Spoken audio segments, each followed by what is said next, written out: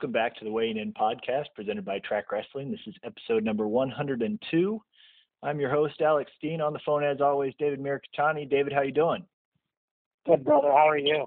I'm pretty good. Getting excited about World Championships coming up this weekend. Live on Track Wrestling, baby. Absolutely. And for international wrestling, the hours are almost reasonable. I mean, starts at 4 a.m. Eastern, and the medal rounds are in the middle of the day, so it doesn't even look like we're going to have to get up and stay up all night. That's always a plus.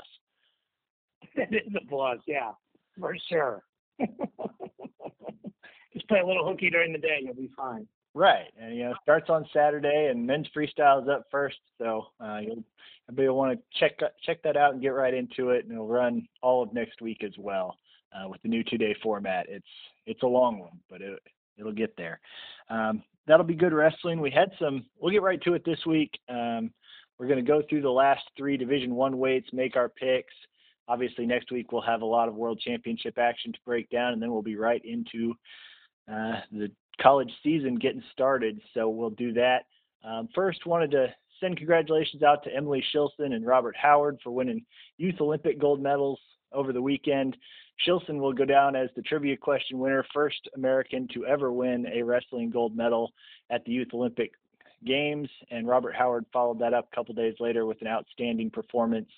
That was a really good tournament. A lot of cadet medalists, world medalists were out there. Robert Howard avenged a loss from his 2017 Cadet World Championship run, and Shilson actually wrestled the same opponent again that she beat in the World Finals this year. So a lot of good quality wrestling, and both of them picked up gold medals. Yeah. And I mean, it's the youth movement, all the stuff we've talked about for weeks, months, it just continues to show. I'm actually friends with Dave Bell, and obviously Robert wrestles for him. So, real happy for those guys. And it's cool, for Emily to be, like you said, the answer to that trivia question. That's pretty awesome, honestly. Yeah, I really liked her quote afterwards, and it just kind of speaks to why she is as good as she is and why she keeps getting better. And she talked about she started off the day, she was really happy, and then she didn't wrestle well in the finals. Well, she won easily in the finals. So, that's kind of, I used to hear that story about Cale Sanderson a lot, that he would go out and text some guy, come off the mat frustrated because his hands are out of position. So there's that level of perfectionism almost that you want to see, especially if you keep it in proper perspective. And she's obviously got that to always keep getting better. So that's pretty cool.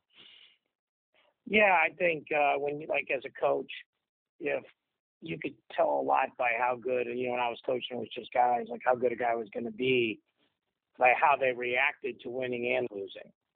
If they won, how that goes, you're beating me by 13 points and I reach back and headlock you, I should be pretty disappointed. I shouldn't be happy about that. Right.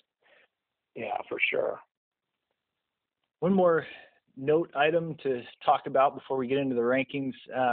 Oklahoma State, we talked last week about them picking up Brevin Balmaceda, and they just built on that momentum, getting commitments from Connor Doucette, who projects as a heavyweight. That's a need weight.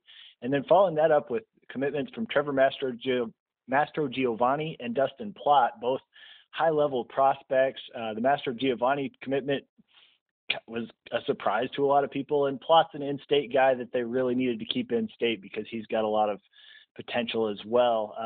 David, what do you make of the Cowboys continuing to recruit well?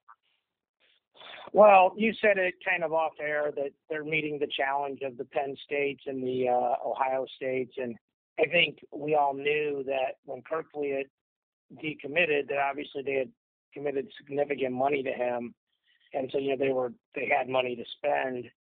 I don't know if they got all 3 of those guys for his price, but probably 2 of them. And Plott, he's a kid that's trained there a lot. He's trained there a lot, and then at the Oklahoma RTC as well. And it was interesting. I think they were on Kartzler pretty hard too. So it might have just been a question. A lot of times in coaching, if you think guys are pretty even, you just take the first guy that says yes and you coach him up. And then the other thing that we obviously need to make a point of is that all these guys are juniors, and so they can't sign actually till 13 months from now. And there's no reason to say that they won't, We just have seen that in general where, kids decommit and, I'm kind of, I coach, but I still, I'm of the opinion that, that does change it. So, and also with now the ability for college kids to transfer, like, it may be possible that, the landscape changes in 12 months. It certainly will change, just whether or not it'll change in such a way that it'll affect these guys. Absolutely. We've seen that.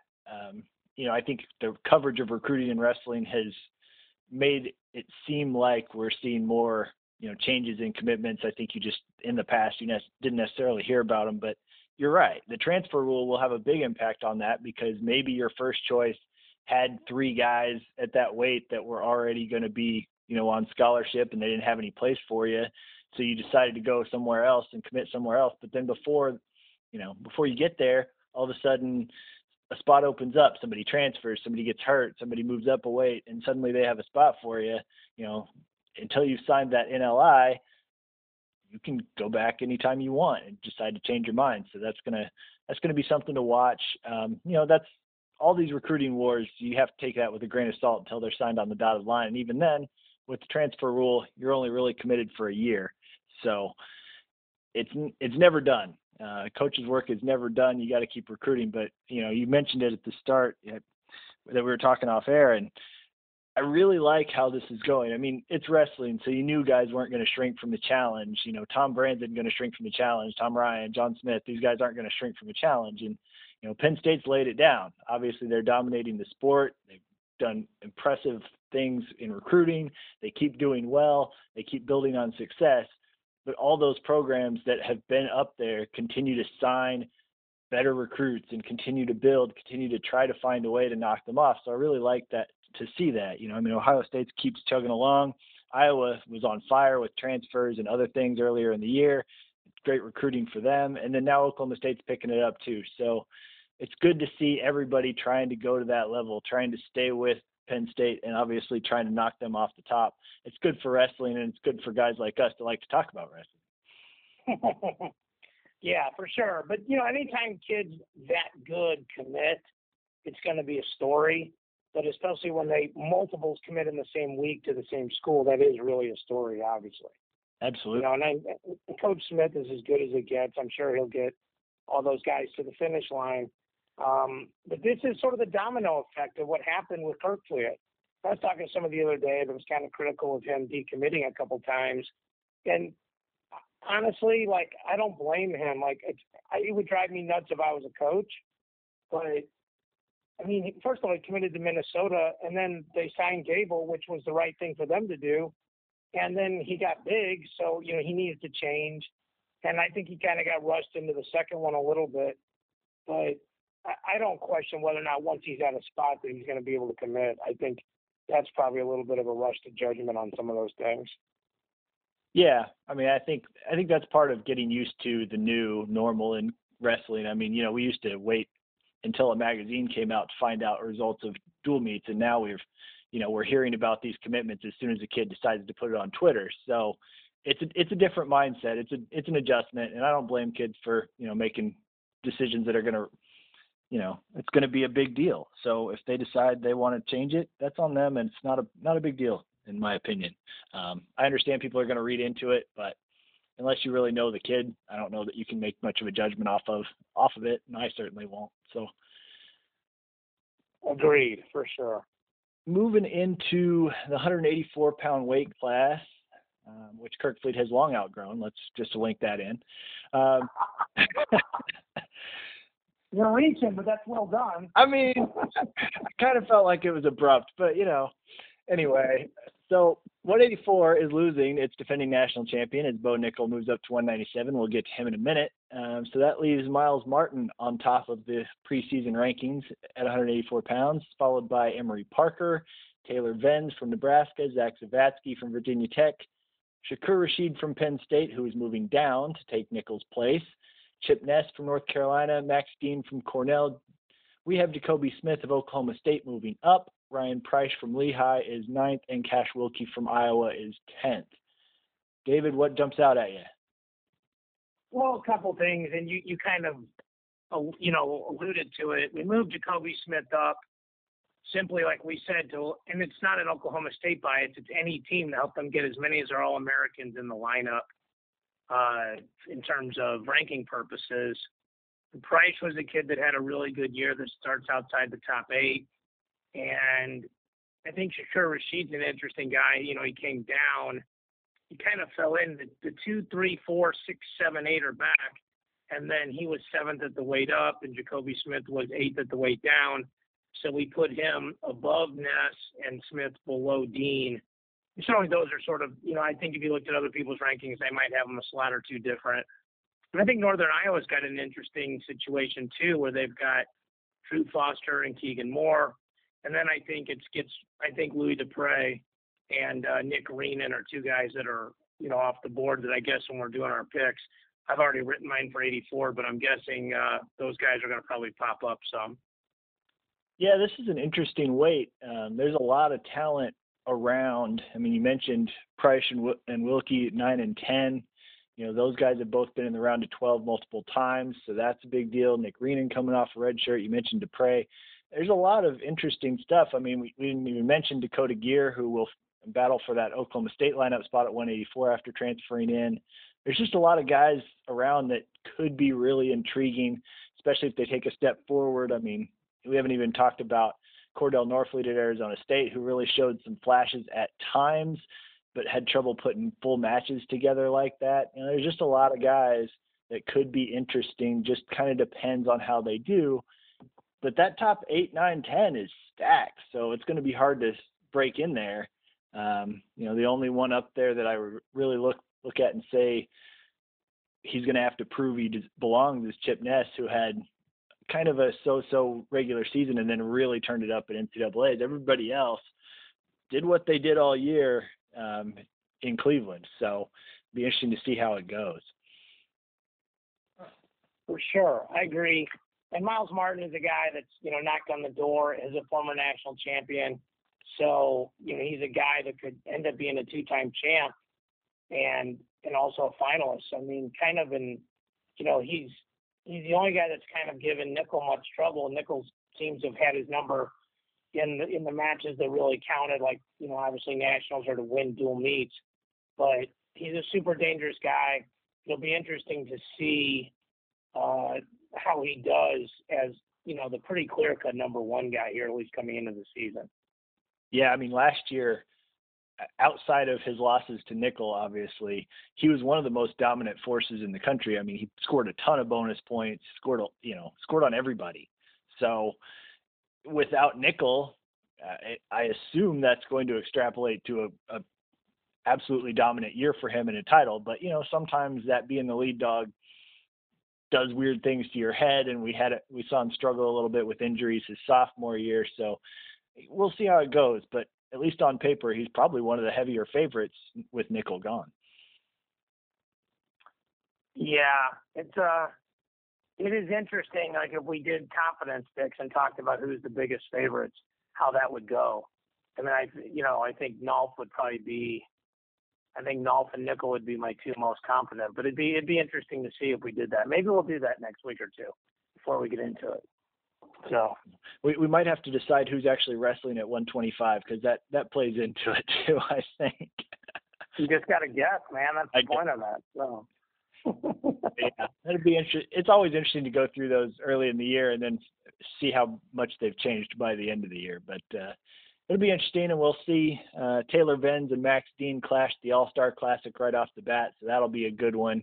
I have a lot of expectations around Venz. He had a good year last year, and his pinning capability, it was weird. He pinned a ton of guys early in the year and kind of lost it in the middle, but then he had a great national tournament. So it'll be interesting to see if that pops up. I think as he progresses into being an upperclassman, he could become a bonus point machine too for Nebraska. Absolutely. All right, so I go first at 84, right? Yes, you were first at 184. Okay, I've got Miles winning, Parker second, Venz third, Dean fourth, and I want to express this the right way. I'm not picking 3 guys hoping 2 of them are going to get in. I think all three of these guys outside of the top 8 are going to get in, and that's Price, Raymond, and Dupre. Okay. So we can figure out how that counts later. Maybe I'll just take my 2 best or something, but I just wanted to put that out there. So who do you got, boss? I also have Martin winning it. I have Taylor Venz jumping into the finals and getting second. I like his upside a lot, and I think he's going to – I mean, he was good last year. I think he's going to be great this year. I have Shakur Rashid third coming down. Be very interesting to see how he handles cutting weight again, but I think he's definitely got the talent.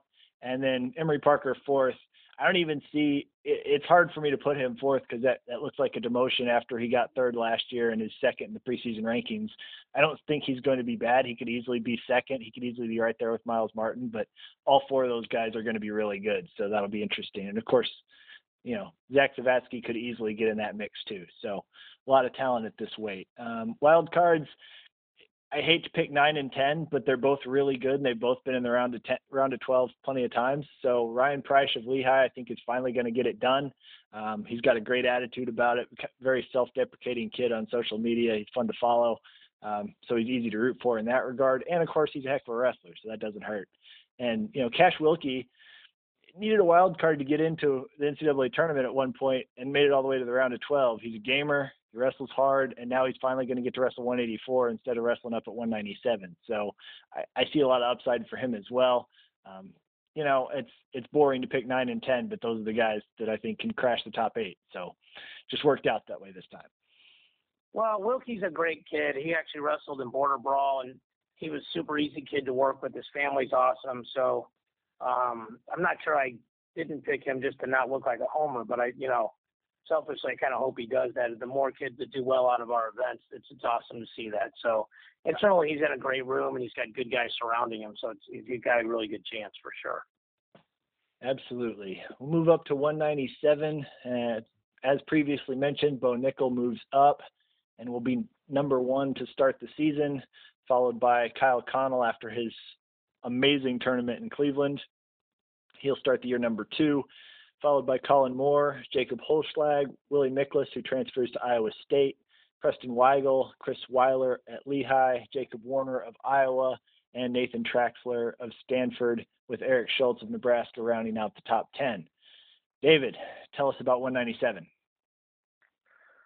Okay, so probably the 2 most difficult guys to rank were Weigel and Jacob Warner, okay? Because when you're ranking freshmen, like when we get to heavyweight, Jacob Warner is ranked higher than Gable Stevenson. And somebody said, what do you do? And I think that's a fair question. So I kind of want to address that. I ranked Jacob Warner where Cash Wilkie would have been. And just saying he beat him out for the spot. And so he goes where that guy was. And then Weigel, I ranked him based on being a returning All-American from 2017 and clearly was just a shell of himself physically at the Nationals last year. So there's other arguments, but, there's 1, 3, 4, 5, and 8 placers are back. I had to make a decision, like, do I put Weigel on that tier of the round of 12 guys or the round of 16 guys? Or, he was round of 32 because he got hurt. But he clearly wasn't himself, so I gave him the bump to round of 12 based on him being an All-American when he wasn't injured and having some really good wins along the way. And he'd also lost to Miklas, so he fit in pretty good there. And then the Warner explanation is what it is. I gave him the second round of 12 spot behind Chris Weiler.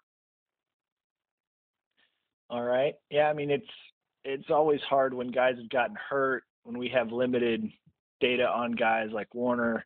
He wrestled a lot last year as a redshirt, but he didn't wrestle after Midlands, so you only have half a year's worth of data on him. It's tough. Weigel, if he'd gotten hurt in practice and he had not wrestled at the national tournament, you could have made a case for him being number 2, considering he beat Kyle Connell last year. Right. Who knows? But 6 is fair, and I think this is an interesting weight because of Kyle Connell.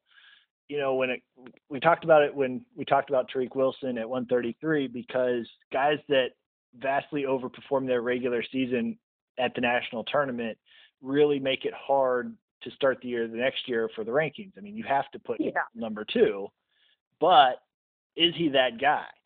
He was not that guy for most of the year. Now, there's reasons for that. If you know the Kyle Connell story a little bit, he was basically ready to quit wrestling and decided to give it another shot, came back to the Kent State team, and it all worked out. So how much of that was him just finally being the Kyle Connell that he knew he could be, and how much of it was getting hot one weekend, we don't know yet. But he had a great tournament, and now he'll get a chance to back it up. So that'll be one of the big storylines to watch. I don't think anyone's beaten Bo Nickel, but after that, who knows? I mean, Colin Moore was the guy that I think all of us expected to win this weight last year, and he had some struggles during the year, looked vulnerable, finally took some losses towards the end of the year, and still finished 4th. Very good, but I think a healthy Colin Moore that has his weight right. I'm not, I don't want to speculate as to exactly what was the problem. I know we talked to him in Vegas, and he said he was banged up a little bit at that point in the year, and that's in December. So if he's right. You wrestled under 23s world last year too. Right. I mean, he had some things, that he had to figure out. I don't know how much of it was weight, how much of it was, whatever. There's a million things it could have been. I just think there's another gear from Colin Moore that we've seen in the past, and if he's back to that, I think he's probably the second best guy, but obviously Connell beat him twice in Cleveland. So what are you going to do with that information? Well, you're going to tell me in a minute because you're going to make your picks, boss. Indeed. I will tell you that there's some interesting guys down here at the bottom, like Tom Slay, who transferred to Virginia Tech, Jackson Strigow, who was a backup last year to Kevin Beasley, and then Jake Woodley, who actually, has a win over Jacob Warner. Those guys are all 22, 23, and 25. And, I mean, if you were picking a deep sleeper, one of those guys would be an interesting guy to pick for sure.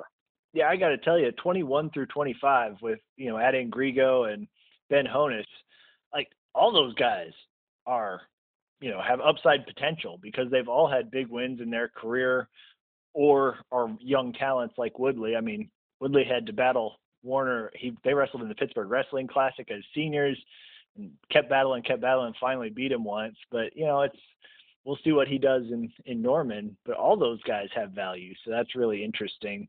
This is one of those weights that the top few are really interesting, and in the middle, I have a hard time seeing a lot of those guys getting too high. But then, like I said, when you get outside the top 20, all of a sudden there's value again. So those are the long shot picks, but I wouldn't be surprised if a couple of those guys end up in the top 10 at some point during the year. So it'll be. And it's always weird though, like right now, like there's probably 20 teams that all think they have an All-American at a weight, so it's like 12 of those guys are wrong at each weight. And that's the funny thing. Like, okay, well, if we move one of these guys up, who moves out? And that's the interesting part of that, obviously.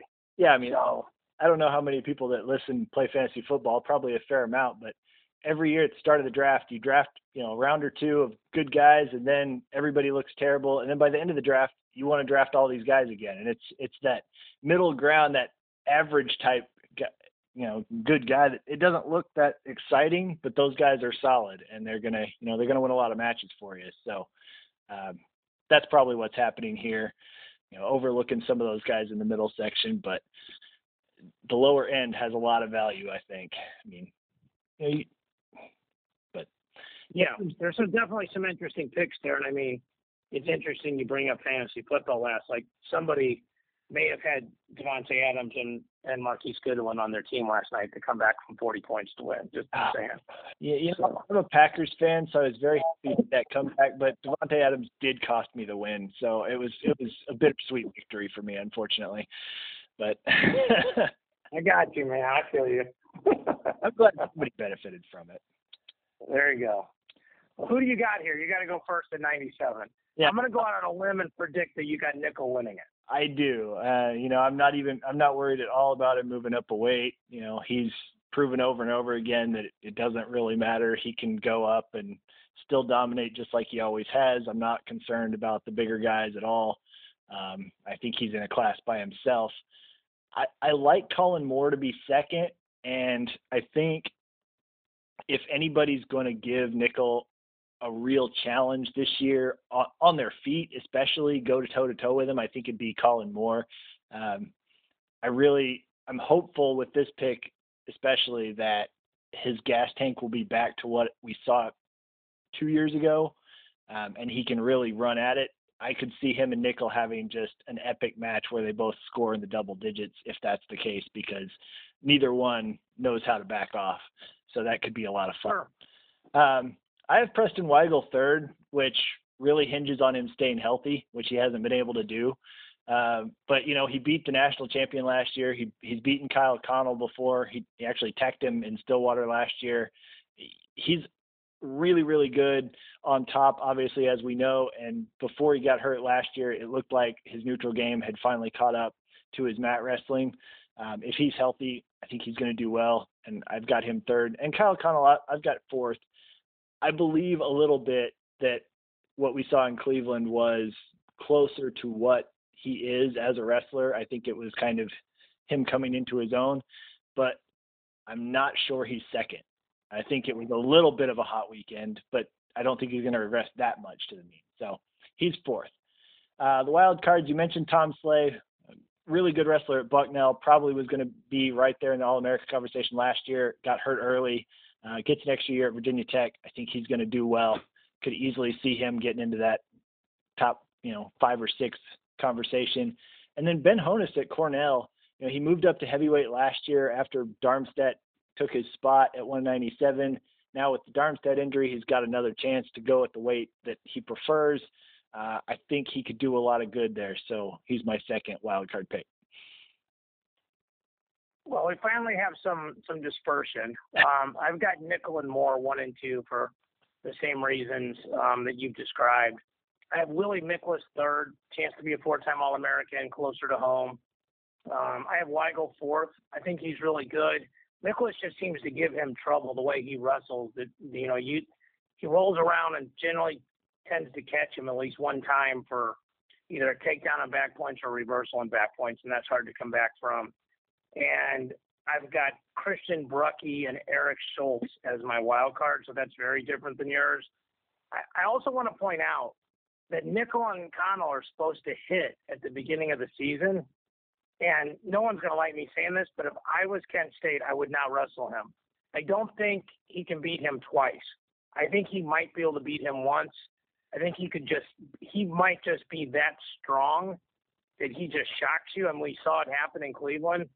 But if they wrestle, it's going to be really interesting. And I think, if you look at the two coaching staffs and you give them both 5 months to break down film, I think that favors Nickel as well. Yeah, and you're right that that's not going to make a lot of people happy if it happens, but it's one of those things where you have to put on your different hats, right? I mean, from a fan's perspective, we want those guys wrestling every single time out. But from a coaching perspective, they got to do what's right for their guys.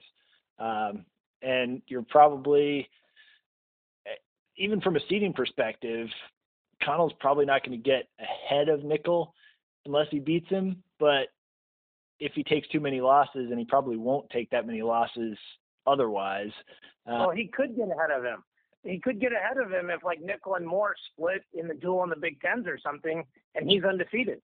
Right. That could happen too. I would hate to see that, but yeah, I think everything points towards sitting him being the right thing in that. But of course, there's the other side of the coin. Maybe you want to see Bo Nickel. I don't know. I mean, I'm not sure Nickel changes up his approach to matches much. He never seemed to change what he did against Miles Martin, even after he lost to him a couple of times. He just kept going after him. He's one of those guys that just wants to go out and put on a show, which is great for us as fans. So I don't know. But, yeah, I can see your point about Connell. Hopefully Kent State coaches aren't listening to this and they never get that theory so we can actually see it. But it's a good point. It does happen. I'll be the one gets yelled at on social media. So. Yeah, that's right. He's the one that put the idea in their heads. I'm sure that's true. Yeah, at the Americatani. Sorry, fellas. No, but I mean, I kind of like your Eric Schultz pick. It's really interesting. He wrestled a lot of really close matches last year and, he's one of those guys that could upset anybody at any given time because he's so hard to score on. And then Brucky from Princeton, I'd, always root for the Princeton guys. They've got a good program going, so he's got a lot of talent. Those are solid picks. 10 and 11, almost as boring as mine at 184, but Well, Brucky and Holschlag were both in my event too, so I'm biased there as well. There you go. So there you go. One of these years, you're going to have so many events on that everybody up and down the lineup is going to be a David Mirikitani alum. So that was not a Mirikitani alum. Let's not put that voodoo on him. But yeah, I mean that's the goal, is to just put as many great kids in awesome events and raise money for great causes. So yeah, I mean that if that happens without my name being on it, I like that. So yeah, for sure. Yeah, there's no downside there. I like it. Good wrestling, good cause. That's a good thing. Okay. Absolutely. Let's move up to 285. We'll talk about the Stevenson ranking in a minute, but starting the year with Sam Stoll ranked number 1 as the highest returning All-American. Obviously, he'll sit out the first meet as he is suspended, but it looks like he's going to be healthy and good to go. Second, Nick Nevels, although you have him slashed with Anthony Cassar, but it's Nevels that earned the ranking. Third, Youssef Hamida, followed by Derek White, Jordan Wood, Jara Hino, Tanner Hall, Billy Miller, who's at Virginia Tech now, Thomas Haynes at Lock Haven, and Sean Streck of Purdue, rounding out the top 10. For those looking, Stevenson will be 19th. I'm sure you'll get into that, David, but what jumps out to you at the high end of heavyweight? Well, I think first of all, there's only 3 returning All-Americans, and we kind of wondered all summer whether Amar Desi was going to come back, and he's not on their roster, so we didn't rank him. I mean, I don't know that means he's not wrestling, but you kind of have to go by the roster. But I think this is the lightest weight in terms of returning All-Americans. Lightest is the wrong word for 285. This is the shallow in terms of returning All-Americans. I didn't mean to make a horrible pun, but only 3 returning All-Americans and no top 4s. So it feels like, if somebody came out of nowhere, so to speak, and made the finals at this weight, it wouldn't shock you. And then, there's 4 round of 12 guys back and 4 round of 16 guys back. So that it's kind of interesting. Those guys all fell off there. So they're all getting ranked. Sorry, 3 round of 12 guys, but they're all getting ranked up there. That's where you have to make some judgment. Like we ranked the 3 round of 12 guys: Derek White, Jordan Wood, Yari Hino. And then the 16 guys: Billy Miller, Haynes, Streck, Boss, or Haynes, Streck, and then Boss was 24. But those guys can go a couple different ways, and you wouldn't necessarily argue with it. I worked up base up where I had them ranked at the end of the year and where the NCAA seeded them. Yeah, I mean, great pun aside, it is a shallow weight, and it's I had a hard time making my predictions largely because of that, because all of these guys have flaws in their resume. We've seen them all get beat. We know what they can do and what they can't do. That can be really interesting when you have a weight with no, odds-on favorites. You're not looking at a weight like 157 where we know who's going to be on top, or at least we think we do. I don't know that any of these guys comes into the year and you could bet on them to win without getting some pretty good odds. So it'll be interesting to see. And then, you go down through here, there's some depth again. I've got a couple of wild cards that are well outside the top 10, and there's a few more down here that could be really interesting. So heavyweight, especially outside, I mean, you expect the 3 All-Americans to do well again. The round 12 guys all have reason to be there, but you could really make a case for a lot of guys to creep up and get in that 4, 5, 6 range without really doing too much better than they've done during their careers. Right. I agree. And you made a good point. None of these guys, when you look at them in all 3 positions, you go, they can all get out, they can all ride and turn, and they all have a go-to takedown. Like there's nobody here you can really say that about any of them. And so that means there's a chance, there's a flaw, that they can be beat. I think if you took almost any other weight class and took the top 2 guys out of it, just said these 2 guys graduated or they hit the lottery or whatever you want to say and they're not wrestling, I think in almost all the cases, the number 3 guy at any of those other 9 weights would be a bigger favorite, like if you put odds on it, than Sam Stoll is.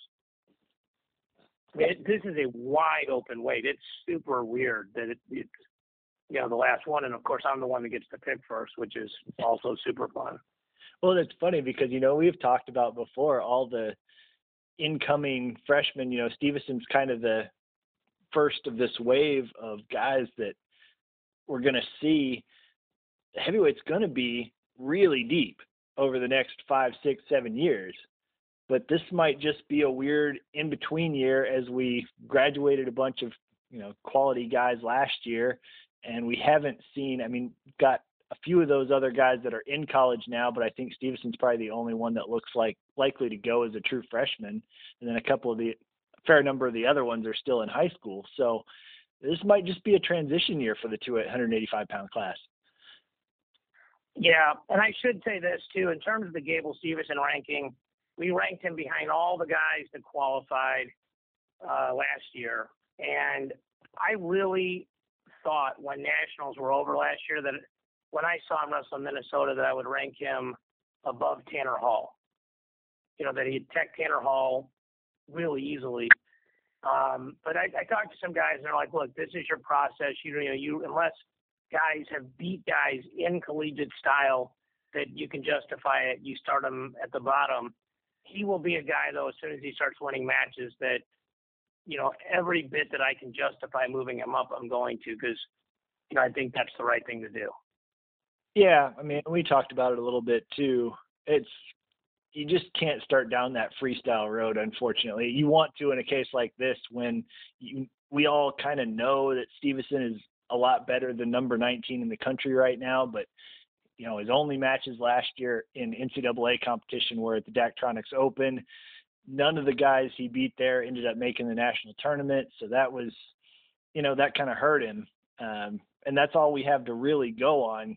If you start down the freestyle road, there's a lot of weird results that you have to factor in, and it gets complicated in a hurry. You just can't do it. So I liked the number 19 ranking. It is what it is from a resume standpoint. And, for a long time, no one ranked true freshmen at all, and I think that's still defensible. But since Stevenson wrestled in an NCAA tournament last year, 19 makes sense. He'll earn his ranking. I don't think anyone has questions about that. So it'll just take some time.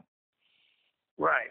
I think it's important, though. I guess maybe I care about it more than anybody else does, but I want the perception that I'm consistent, and so that was the logic behind it. Like you said, he did have a college tournament. So it felt like, okay, well, it's okay to rank him as opposed to just saying he's off the board. And that, that's what happened with Dayton Fix last year where he beat Foz and things like that. And then at the same time, like you said, freestyle is a different beast. And here's the thing, if you start using those results, you'd literally just be digging through track wrestling data results forever just to make sure you didn't miss anything to get the rankings right. So, and then it's like, well, are we going to count Greco? And that's a whole nother beast. So that's the reasoning behind it. Yep. Yeah. I think leaving him off the board might have been an easier move for you because people see him at number 19 and go, what? But, he's a true freshman. So it is what it is. It's preseason rankings, and he'll earn his way up. It's not a prediction. I don't think anyone would take that bet that Stevenson's going to end up in the round of 24. I don't think you'd get anybody to take that one. So, I'm not scared. No, you're not concerned, and that's good. I'm really glad to be going into this year with my name not on any rankings. So that's a great feeling for me. I'm not going to get yelled at by any coaches this year. It's going to be great. Did you get yelled at a lot when you were doing these? Not a lot, but you'd get the rare email, hey, how can you rank this guy behind so-and-so? And then we'd talk, and some of them would, sometimes they'd agree with my logic, sometimes they wouldn't. You don't get really yelled at, but they question. They wonder why. I've mentioned 157 many times, and that one's probably the one I got questioned on the most last year, and it was just because 11 through 25 or 30 were all almost the same. So it was like, and the 1 through 8 at 197 was a mess last year too. Yeah, same concept. So, it is what it is. I like extrapolating from projections and I like looking at who might be the best, I don't really care for rankings because they'll settle it. I mean, like Stevenson at 19. Okay, it doesn't matter. He's going to get a chance. He's going to move up. He'll earn what he is. And then at the end of the year, if he wins all his matches at the Big Ten tournament and NCAAs, he'll be the national champion. And it won't matter where we ranked him in the first, week of the season. So I can't get too bent out of shape. A lot of people love to debate it endlessly. And it's like, as long as you got a consistent, way to do it and you follow that, it is what it is. So I'm good with it. I'm glad I'm not doing them anymore. I just get to talk about them. So there you go.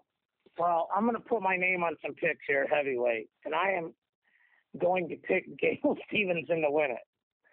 And I'm going to pick Tanner Hall second, Derek White third, Sam Stoll fourth, and then Thomas Haynes and Conan Jennings is my 2 wild cards.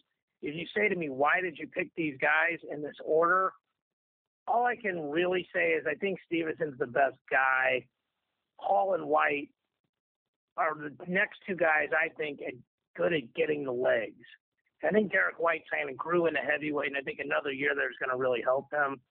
And then I think, Stoll's a guy that proved he can wrestle well in the back, and I think he will again.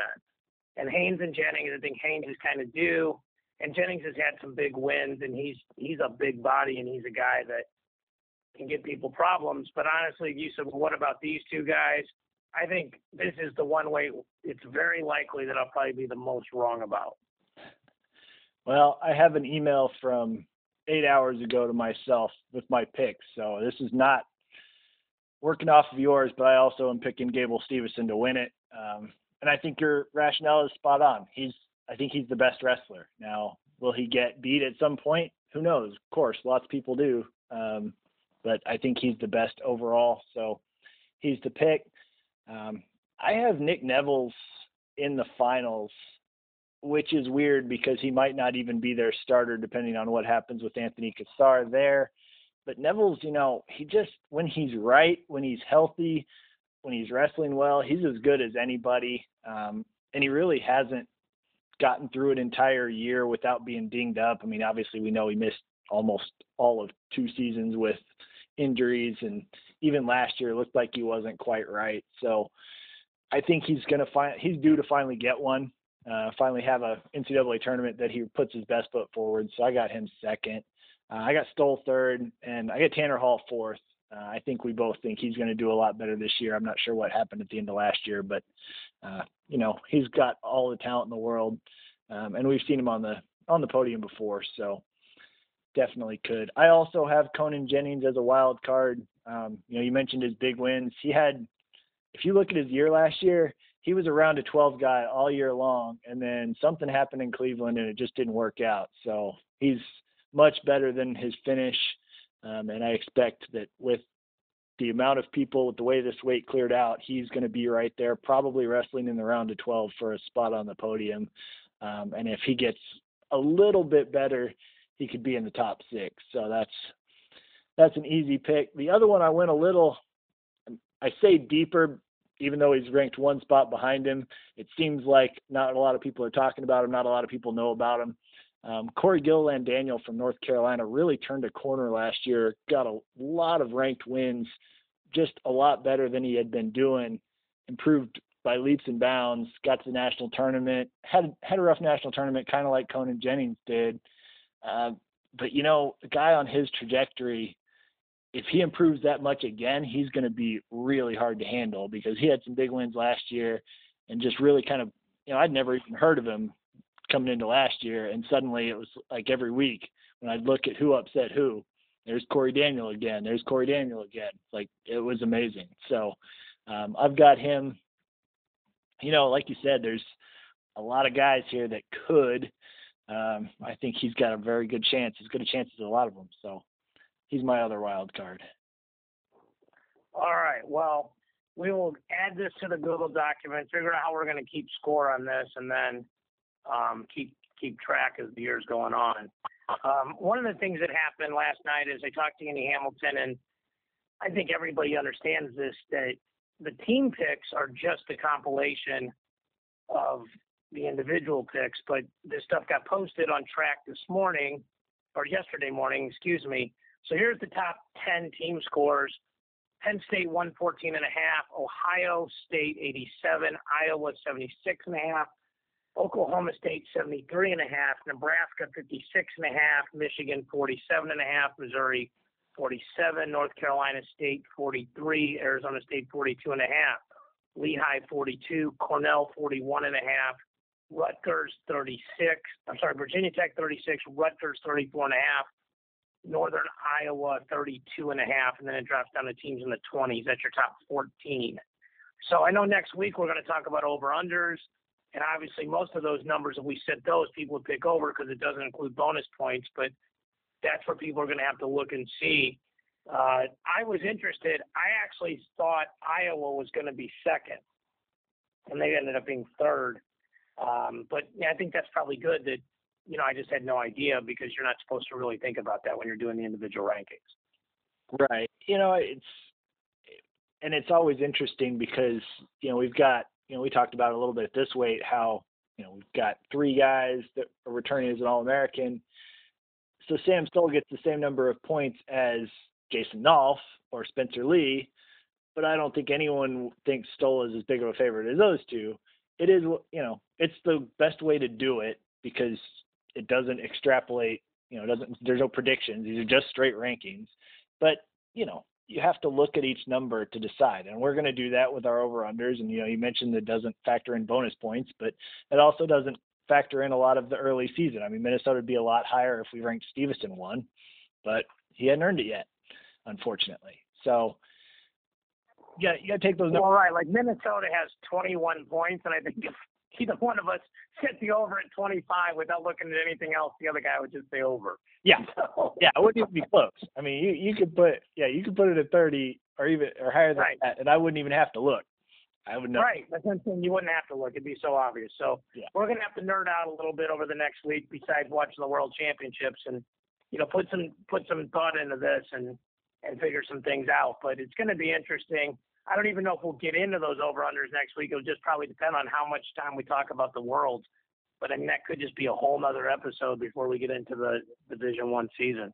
Yeah, it looks like we've got 2 more weeks in October before we get actual college competition to talk about. So we'll probably end up doing the over-unders in 2 weeks because I can't imagine. I went through and did my picks for the USA Wrestling Journalism, World Championship picks contest again. And it really got me excited for the World Championships. It's every year. It's just amazing. We know all of the Americans that are going. There are just as many, great wrestlers from Russia and Azerbaijan, and Japan is bringing a great team, especially in women's freestyle. And it's just, there's so many amazing stories, amazing wrestlers. It's going to be a battle from the first round on. I just can't wait. So, we can wait on the over-unders. We've done a lot of college on this podcast. Next week we'll have a lot to talk about. Of that, I have no doubt. That's good. That gives me an extra week to try to figure out this stuff, so that's cool. So, yeah, the rankings the first ones are on the board, and it'll be interesting to take a snapshot of this and just see how close they end up. One of the other things that strikes me here is Cornell is 11th at 41.5, and Michigan is 6th at 47.5, and that's, literally like 2 guys in the round of 12, and one guy wins and the other guy loses. And also, it's interesting, where would Cornell be if Darmstadt was ranked? And I think they would probably be right near Nebraska with 56.5. Right. And obviously Honus is not been as good as Darmstadt was last year, but it's not that big of a drop off, I don't think. And we'll see. It is in the rankings, though. Right. Well, that's what I mean. It's like Darmstadt would be what, 2nd or 3rd, probably. Well, 4th, right? Right. 4th or 5th? 5th. Because he wouldn't be ahead of Nickel, Cannell, or Moore, or then he'd be right there, right? Or he beat Nicholas, though, right? Nicholas was 8th? Yeah, so he'd be 5th. He'd be 4th. Anyway. Yeah. But he'd be 12.5 points. I'd put him right there. Well, and that's exactly my point is, it's from a ranking standpoint, and especially when you're talking about, 4th or 5th versus, outside the round of 12, that's a huge amount of points. Will it play out that way? Who knows? And we're about to find out. So that's, we'll find out over the next 6 months or so. That's what makes this, this sport so exciting. Somebody that we're not even considering right now is going to do really well. It happens every year, and we never see it coming. So it'll be interesting to see who that is, and it can change everything as far as the team points go. So we'll see what happens. But first, we'll crown some world champions, which, live on Track Wrestling, streaming every match. I can't wait. That's one of the nice things about, I don't know anyone that can track all 8 mats simultaneously with NCAA, but you can almost watch every single match because there's only 4 of them at a time at the World Championships. You can literally watch everybody. That's always fun. Mm-hmm. Yep.